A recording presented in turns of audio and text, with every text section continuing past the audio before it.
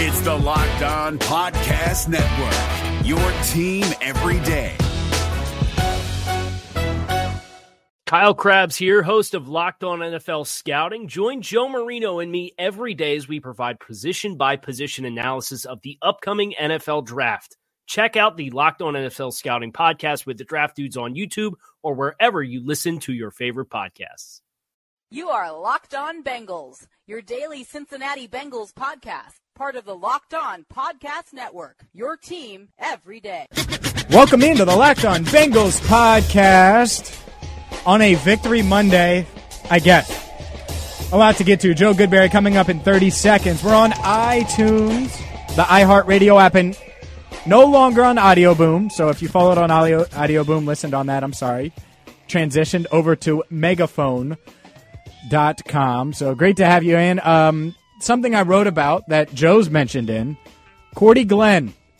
Go after him, Bengals. Check that out, LockedOnBengals.com. Wrote about it last night while the World Series was going on Twitter, at LockedOnBengals, by the way. And Joe joins us every single week for our weekly film review, and a lot to discuss. The Bengals obviously won 24-23. Joe is on Twitter, at Joe Goodberry. Joe, it feels like a loss to me. It felt like a loss in the stadium. Counts as a win. How are you feeling overall about what you saw yesterday?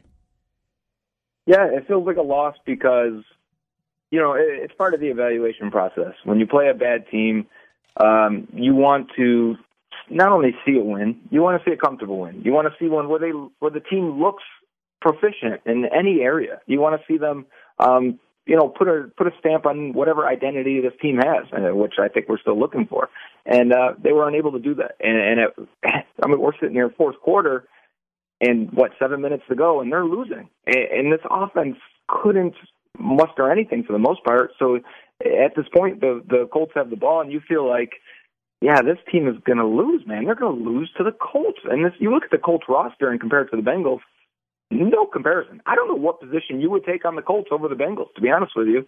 And yet here they are losing. And if it wasn't for Carlos Dunlap, and you need your really good players to make a play in the crunch times, and that's what he did, and they won because of it. But again, you went through most of that game feeling really bad about this team.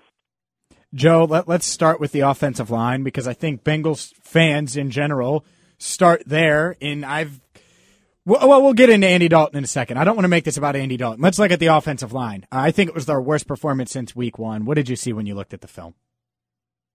Yeah, I think that's fair to say.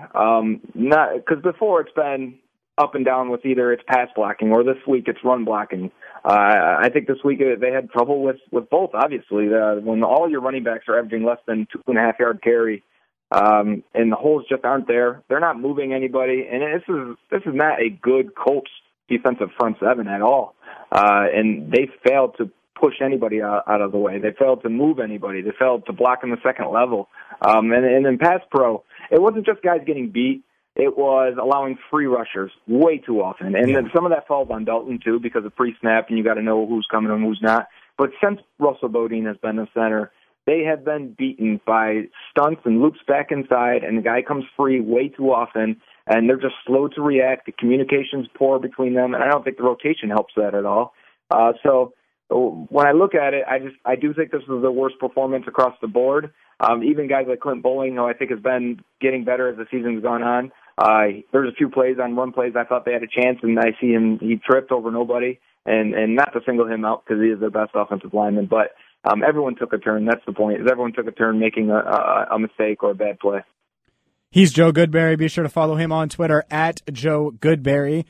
So my thoughts, and I text you, I reached out to a former NFL quarterback as well that was watching the game and watches every single game because, look, I know I'm not an expert, but I have my observations, and then I reach out to people I trust. To me, as big of a deal as the offensive line is, Andy Dalton wasn't good yesterday. And other people that I work with here in Cincinnati say, oh, well, yeah, look at his quarterback rating. He's 17 of 29, 2 touchdowns, didn't turn the ball over. The best thing Andy Dalton did yesterday was not turn the ball over in my mind, which doesn't say much. I know he was under duress. But when you watched Andy Dalton, what did you see?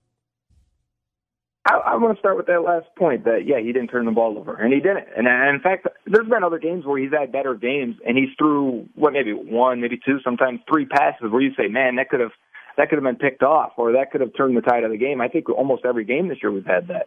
He didn't have any of those this week. And part of that is because he did not force any throws. He didn't force it, and I'm saying this positively and negatively. There's times where you have to force it into a tight window. You're going to have to force it to a guy that's covered and hope he makes the catch. You have to trust your receiver to get open or throw him open. So when I watch and I see him want to break the pocket or leave the pocket or hold the ball, our first assumption is nobody's open, or he didn't see the coverage, or a free rusher came into his face, or the offensive line failed. I think it also falls on Dalton on those situations, because he is not seeing things clearly right now, and that's pre-snap and post-snap. There was a lot of free rushers, guys up from the corner, from the slot, back inside delayed rushers. A lot of those fall on Andy Dalton on being able to pick them up pre-snap, either adjusting pre-snap or making them pay for having less guys in coverage. He was unable to do that almost all game. And so when I watch it, and I watch it again today, I'm thinking, how many plays does he get to the top of his drop, that last foot hits, and he wants to bail the pocket without any pressure, or when guys are open and he just misses the throw because his feet aren't set? And there was a lot of them. And then a lot of plays with free rushers. Again, I'm going to keep harping on that because I thought that was really where the Colts won in this battle. And so when I look at it, I say you have to start forcing some balls. You've got to start throwing some into coverage. And I look at the Jacoby Brissett touchdown to Jack Doyle, where that puts it is high and a little bit back inside, so Doyle can make the catch where Williams almost doesn't have a chance to get his arm up there, but he's covered. And you got to trust your guy. You got to throw it into coverage. And if you can have pinpoint placement, a lot of times you can help your receiver get open at the last second there. And we don't see that. We don't see him do that often. The one touchdown throw to Malone I thought was a nice play. You see pre-snap, you got middle of the field open. The free rushers come again, and he throws it to a spot. Now, that post is probably supposed to go to the back of the end zone. He gets hit and ends up in the front of the end zone. No one's there to defend it. So it ends up working in his favor. But I want to see more of those.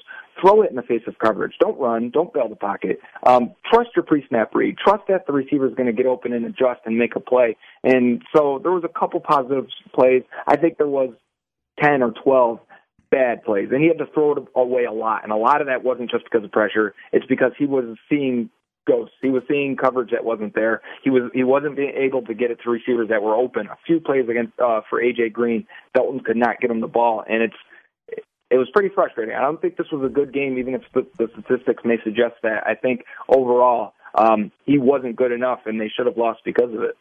Joe, so let's discuss then, because there's going to be the old debate. Oh, is it Andy Dalton's fault? Is it the offensive line's fault? My logic is it can be both. Look, the Bengals are dealing with two weaknesses. Their quarterback is average. At best, he's below average right now because the offensive line sucks. You know, we see good quarterbacks all the time still able to make it thrive with a bad offensive line. It doesn't seem like Dalton has a shot in hell to do that, especially moving forward when you look at that Jacksonville defense. I would say every Bengals fan, go watch yesterday's 4 o'clock game, if you're on the East Coast time. Go watch the Texans and the Seahawks. And those are two bad offensive lines. And yes, those quarterbacks have a little bit of mobility, but you'll see a lot of plays where they don't use that mobility. And they find ways to move around during pressure with traffic at their feet, stepping up in the pocket and then making a throw. You don't have to bail the pocket just because there's pressure. You can slide left and right. You can step up and avoid pressure. There's a lot of things you can do to mitigate a bad offensive line, but the line is affecting a lot of plays. I think it's a bad mix, a bad combo. We knew Andy Dalton didn't, function well with pressure in his face. We know that when the play breaks down, he's not at his best. He's a rhythm passer. He's a timing passer. He needs everything to be correct, pre-snap, post-snap read, in order to keep this offense on time and know where he's going with the ball so he's comfortable. Once he's outside of the system, once he has to do something that's outside of the norm, that's when he looks like a much worse player. And I think the bad offensive line creates chaos, and in return, we're seeing the worst of Andy Dalton. So I think it's a terrible mix. While we are allowed to be mad at the quarterback, we're allowed to be mad at the offensive line, but let's not forget the coaching staff that hasn't really done well hiding the offensive line, and management that allowed this bad offensive line to be what it is right now, knowing your quarterback is probably going to struggle in these scenarios. If you're honest, you knew that Dalton was going to struggle. So, again, we should be mad at everyone. We can't just point the blame at one person at this point. This is David Harrison of the Locked On Commanders podcast, and this episode is brought to you by Discover. Looking for an assist with your credit card but can't get a hold of anyone? Luckily, with 24/7 U.S.-based live customer service from Discover, everyone has the option to talk to a real person anytime, day or night. Yep, you heard that right. You can talk to a real human in customer service anytime. Sounds like a real game changer if you ask us. Make the right call and get the service you deserve with Discover. Limitations apply. See terms at discover.com/creditcard. This is the Locked On Bengals podcast. We're joined every single week by Joe Goodberry for our weekly Bengals film review. Joe, let's switch sides of the ball. Let's get into the defense. And I thought the defense was okay. Obviously, they came up with the biggest plays of the game. Carlos Dunlap bails them out. But ultimately, I don't think the defense was as dominant as I expected them to be. Obviously, the Colts might have played a little better. But overall, as a whole, what did you see from the Bengals defense? Right. I feel the same way. They were just okay. Good enough to win, bad enough to lose, I think. So it really will. I don't think the game fell on their shoulders either way. Now they put it in their hands by Carlos Dunlap coming up with that big play there at the end. But the pass rush wasn't as good as it's been. Brissett can move, and I think he got away from a few sacks, and I think that was a difference on a few plays. Jack Doyle, for some reason, just kept getting open. The zone defense, he found the holes. When it was man, Brissett trusted him, and he made a couple of really nice catches. I think just besides that, I thought Darqueze Dennard on T.Y. Hilton a lot in the slot. Dennard played pretty well. He got lucky with a few drops by Aiken. One, I guess you consider, was a drop from Hilton. William Jackson was beat deep, but then recovered and made a fantastic play. So I think there was plays there. I think they got a lot of help by the Colts being a bad team and being, not really dangerous at running back, not really being dangerous at any other position besides T.Y. Hilton. They probably said, if you're going to beat us, it's not going to be with Hilton, and it's going to have to be with somebody else. And they methodically were able to run the ball and consistently make someone miss, and then Jack Doyle with the difference. So, again, I think they were good enough to win, but bad enough to lose. It was going to come down to the offense, I think, the whole time. I thought this could have been a game where you hold the opponent to 10 points or so, and they just didn't. They didn't have that game. Yeah, and I think about just the game in general, and I think it turned early on in with all the plays that happened. First quarter, Bengals, first drive, they take it down and they kick a field goal. Then they get the ball back, they're up 3-0, get the ball in the red zone, and they don't cash in. They have the blocked field goal. Don't score a touchdown on either red zone opportunity. To me, if you score there, if you get a touchdown there, make it 10-0, maybe it's 14-0, then you put your foot on the throat of a team that is the only 2 wins it's had were against teams that haven't won a game. That's 2-5 reeling after losing 27-0. And the interesting thing to me about that little sequence of plays of those 2 red zone opportunities to me, Joe, A.J. Green only got 1 target, and it was a throwaway that I don't really count as a target. That cannot happen, period. And I don't understand why it's so tough. Like, John Ross didn't play, which we'll get into in a second, really. Josh Malone, obviously he had a nice play, but he's not a red zone threat. Outside of A.J. Green, who's your go-to? Like, it's A.J., and you're not going to be successful in the red zone if he's not option 1 and 2 to me. Yeah, and you're right about the sequence. That first quarter really, as we've seen all year, the Bengals, their script, their game plan that they put together going into the week has been solid. They will score on those first couple drives. We've seen against good teams, against the Steelers, against the Packers. They will come out and they can put up 10 to 14 points on those first couple drives, those first 3 drives or so. They were in position. I think the first 3 drives showed that their offense can function.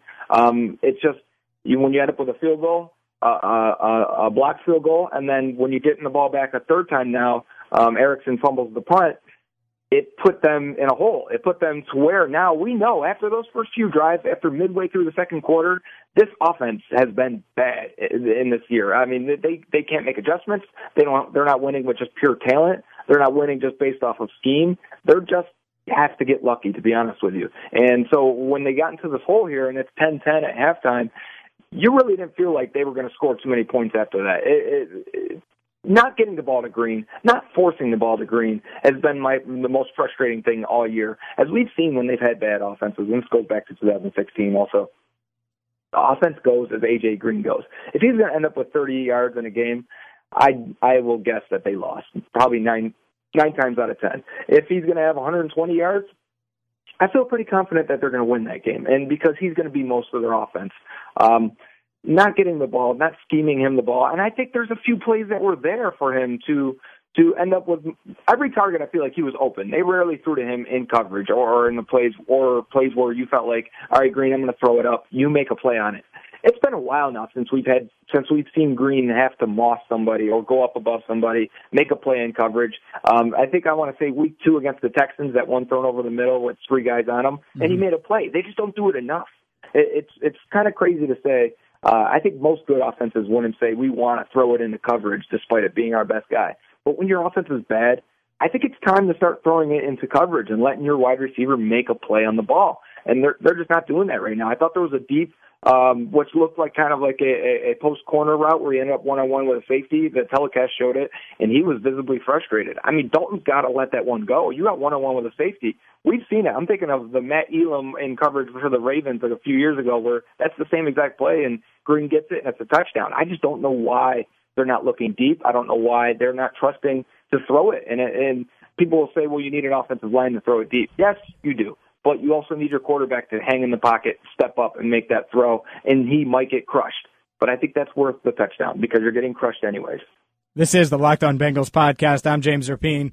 We do this every single week with Joe Goodberry. Joe, let's dive in here to something that you and I, it's very clear that we believe that John Ross can help this team, help this offense.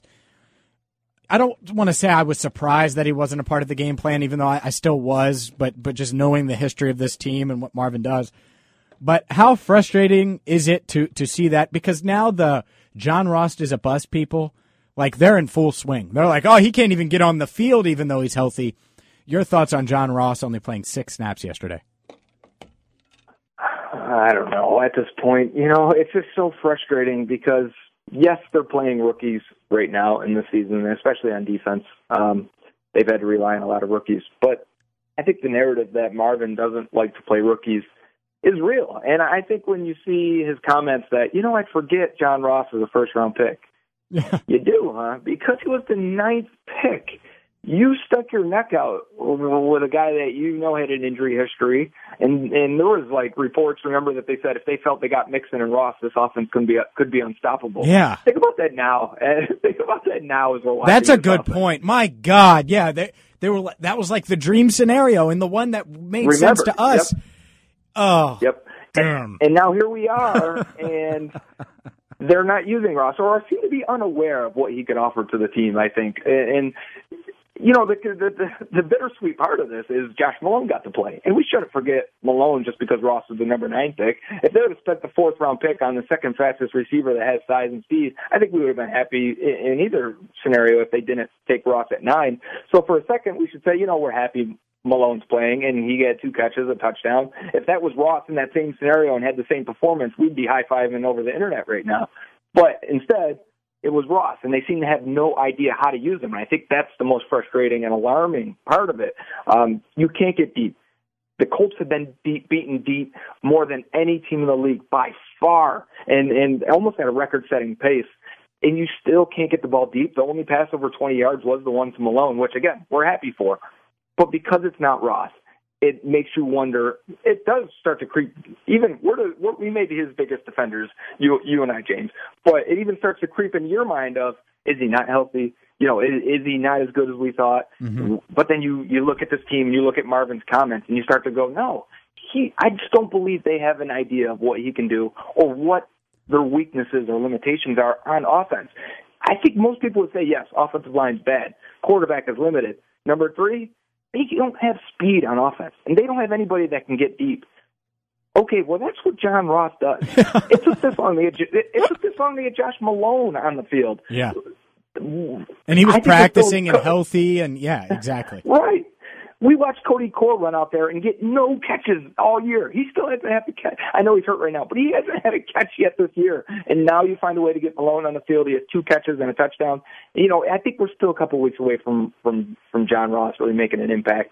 And that's sad to say, because by that time, the season might be over, because this offense right now, if you're putting up 17 points a game, you're not going to win. And I just think, you know what it kind of feels like? It kind of feels like 2010 when they came off a playoff season. They added Terrell Owens. They added a few other guys. You felt like the roster was really good. And then they show up and they're just dysfunctional on offense. And the coaching staff doesn't really know what they're doing. You have some injuries and it kind of ruins your offense at the same time. And here they are. And it just seeing the look on A.J. Green's face of frustration, I think it tells the story for me, because you have to think, even Ross right now has to be doubting himself. Rookies get real fragile. They're coming into the league. They feel real good about themselves. He's the number 9 pick. His confidence is probably real high. You get hurt, a guy who's had injuries probably knocks him down a little bit. And then the coach acts like he doesn't even realize you're good. And then you practice all week. You're probably feeling good about yourself. And they play it for 6 snaps and throw you 1 ball, ask you to block on 1 play when you're 180 pounds soaking wet, it looks like. And you kind of go, man, how can I help this team? What can I do to help a team that's struggling on offense? It has to happen. It's going to happen. I believe it will. The team's allowing us to doubt them and doubt John Ross. Yeah, Joe, it's just, to me, it made no sense. Like, even moving forward now, like, the Jaguars have 2 lockdown corners, because I get it. They didn't feel, let's say they didn't feel like they needed to put John Ross at risk at all yesterday. Fine. Oh, I guess I get that. But don't you want him to have some kind of confidence when he's going to have to go up against, if you decide to play him, A.J. Bouye, or however the hell you say his name, and the 4th pick, I forget his name, Jalen Ramsey. But those guys are going to take A.J. Green out of the game. And the fact that I'm going to have to watch Brandon LaFell lumber across the middle and try to get open is ridiculous to me. And it didn't have to be that way, and it doesn't, but it's probably going to, because, John Ross is bad. There's no way. He didn't just get bad. You know, you watch the film. Anyone that's watched him knows he could add something that this offense doesn't have.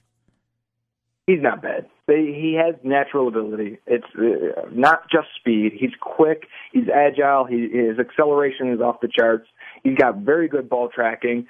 He's really, really good after the catch, obviously, with that athleticism. But as you can see, as a kick returner, and when he does get plays, screen. Have we seen a wide receiver screen yet this year? Can I at least get that from John Ross or A.J. Green, speaking of? But, he can help. There's no doubt in my mind he can help this team. So I think fans are jumping the gun, obviously, if they're calling him a bust already. But, Ramsey and Bouye are for real. And this pass rush is crazy. And they just added Marcel Darius. And Darius only got his 1 sack this year against the Bengals. But this is a real good defense against the Jaguars. It's going to be LaFell in the slot, Croft at linebacker, and they have probably the 2 most athletic linebackers as a unit in Miles Jack and Telvin Smith. So that'll be interesting. They're going to have to find a way to run the ball. If anything, if there's a way you can beat the Jags, it's running the ball. And right now, with Mixon averaging 2 yards per carry, I don't feel very good about it. Yeah, Joe, one more for you here, because it's interesting. I think I texted you Friday night, and it wasn't my revelation. It had been tossed around there. But the idea that the Bengals could upgrade the offensive line, because they're not going to swap out Andy. There's no Deshaun Watson growing out trees out there that they can get, even though every draft I say and you say that they should consider looking at quarterbacks, and they don't do that. But they have a chance to upgrade the offensive line. A player that you watched up in Buffalo plenty is Cordy Glenn, and he's reportedly on the block. I wrote about him for LockedOnBengals.com if you want to check that out, guys, by the way. But, Joe, what have you seen from him? And what would you do, or what would you be willing to give up, and how big of an upgrade would he be from the guys that they do have? First, how big of an upgrade? I think Cordy Glenn is a top 6, top 8 left tackle in the league. So for me, you try and get a guy like that, and he's still young. He's got 3 years left on his deal. Very manageable. The contract is laid out very similar to the way the Bengals like contracts anyways. So for them, it's not a big deal. It's about $9 million a year, which they wanted to spend on Whitworth, and Whitworth obviously got more. So for me, it fits. They could fit the cap this year too, which not every team could do. But Cordy Glenn, he is a long-armed guy that you thought probably moves to right tackle, probably plays guard in the NFL. If it reminds you of somebody, it sounds like what Andrew Whitworth had to deal with. But he became very technically sound. He's got light feet. He's got a wide body to go around in pass protection. He rarely lights up anything. He played against Khalil Mack in the Raiders this week, did not allow one pressure, one hit, one sack on the quarterback. He's just getting healthy now. So he's just played the last 2 weeks, rotation last week. He started all this week and played really well. He would be a huge upgrade. It sounds like the Bills want a second-round pick. You have to say, okay, let's look forward as the Bengals. Is he worth a second-round pick to you? Do you say, I want to take an offensive lineman in the first round, which right now they're picking top 10? You may want to, but looking ahead at the draft, I'm not sure there's going to be an offensive lineman that's really there or worthy of that pick. I think it's going to be pretty slim pickings in the first round for alignment. But in the second round, there's going to be a lot of guys. So you have to consider, do I want to give up that pick that's probably going to be an offensive lineman for Cordy Glenn, who we know is good, who's on the other side of 25 when comparing to a rookie, and is making significantly more money. I think it's worth it. I think it could help your team this year. I think it can help for the next, obviously, 3 years. So for me, I would consider, where are the Bengals surplus at? Where could they move McCarron? Would the Bills be interested? Probably not. Would the Bills be interested in Jeremy Hill? Maybe, probably not. And if it was, it'd probably be for very low value at this point. I think the Bengals may have an opportunity to move Darqueze Dennard. Now, I don't think they will, but think about it. He's playing the best he ever has. He looks really good. Honestly, I'd like to keep him. But the Bengals have a history of not paying corners, and I say that, and they always pay one. You think of Leon Hall, Jonathan Joseph, and they'll say, well, we can't afford the second guy. They're paying Drake Kirkpatrick right now. I don't think, Jackson with 3 more years, he'll eventually pick up his 5th-year option, being that third year on the contract. You have to say Jackson will be paid if he keeps going the way he is. They won't pay Darqueze Dennard at that point. So Dennard may only have 2 years left in Cincinnati, and then he'll walk away. I think, for me, you have Josh Shaw in the back that can play nickel. You have Pac-Man right now that's in a rotation if you find a guy who can slide inside. I think Kavari Russell can help this team. So they have the depth there, and Buffalo could use a corner right now. E.J. Gaines is hurt. They've got Leonard Johnson as the nickel guy. They play a lot of zone. They like physical guys that can tackle. I think Darqueze Dennard fits that. So for me, if you say I can give up Dennard and maybe a 4th, 5th round pick, to me, I think that's worth it. I mean, we're playing fantasy football here, just even discussing it. Yeah. And I don't think the Bengals will do it. I can't remember at all. I was thinking I can't remember an in-season trade they've made outside of the Carson Palmer deal, period. Right. And they were almost forced to do that. And now they have made trades, so I can't be completely unfair. They traded for Chris Smith. They traded Ben-A Ben-Wickery. There's been trades in the past with Brian Leonard and Reggie Nelson, things like that. So they have done trades, and for the most part, they have worked out for them. I think this is a big-time trade, big money trade that good teams will make, whether that be the Texans, whether that be the Seahawks. It seems like those teams are really trying to get in on Cordy Glenn, and I think that's a smart move to make. Yeah, and I hope they do. I hope they at least make the call. Who knows what the asking price really is, but let's just say you had to give up a 2nd, a 4th, and Cody Core. All right, let's just say that. The 2nd-round pick and the 4th-round pick aren't probably helping you as much as a left tackle is this year and moving forward. And I think the importance of locking up that left tackle spot for Andy's prime, it makes so much sense. Andy's 30. He turned 30 yesterday. Why not get a guy who's going to be in his prime along with AJ and Andy? It makes too much sense. And you have to think they may need 4 new offensive linemen next year. Yeah. If Clint Bollinger one guy that you can count on. That leads me to think you're 2 years away, because this team's not active in free agency. They're not going to go they may get a fill-in replacement, starter-level guy, but they're not going to get a really good offensive lineman in free agency. So you may be 2 years away from completely rebuilding this O-line. Where's the window at that point? Where's Dalton in his career at that point? Where's Green at that point? I think if you really want to say the window is still open, or you really still believe in the current guys, meaning mostly Dalton, you go and get a veteran like a Cordy Glenn, and you seal up that spot. And then you still can draft a 3rd-round guard, and he can end up starting for you. Remember, they're going to end up with a 3rd-round pick for Kevin Zeitler. They're probably going to end up with a 5th, I believe, because Whitworth is over 30 years old. A 5th for Whitworth. So they're going to get some more picks back. And you turn those 2 picks you're getting into offensive linemen, maybe take a center somewhere. But that's why I'd like to keep my second rounder if possible. But again, I think the upgrade is there, and it's worth it. Think of who they've spent second round picks on the last few years. Joe Mixon, obviously a great talent, but then the year before that was Tyler Boyd. So could you live without a Tyler Boyd? Could Tyler Boyd even be part of this scenario for the Bills and to get Cordy Glenn?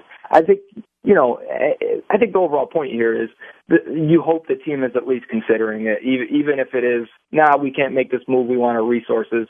I hope they're at least entertaining the idea. Agreed completely. I would much rather have proven Cordy Glenn for the next 3 years over unproven tackle from Alabama. That's just me, but he's Joe Goodberry on Twitter at Joe Goodberry. Joe, this was fun. We'll do this next Tuesday. I'm going to Jacksonville, so I get to watch what I hope to be is a good game, but I'm not optimistic about it after yesterday. That's right. They're on Monday night, aren't they? No, I just won't be back in town until.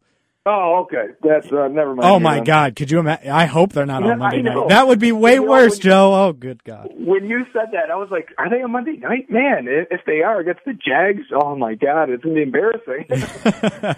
No, not Monday night, but, yeah, man, hopefully we're talking about, I think, let me run this by you real quick before I let you go. I think if they go 2-1 on this road trip and they're even 5-5 going into Cleveland, they have a puncher's chance at the playoffs. Sure. If you look around the AFC, there's nobody really standing out, outside of the top few teams. And I think even though Buffalo is like 5-2, Bengals have the tiebreaker on them.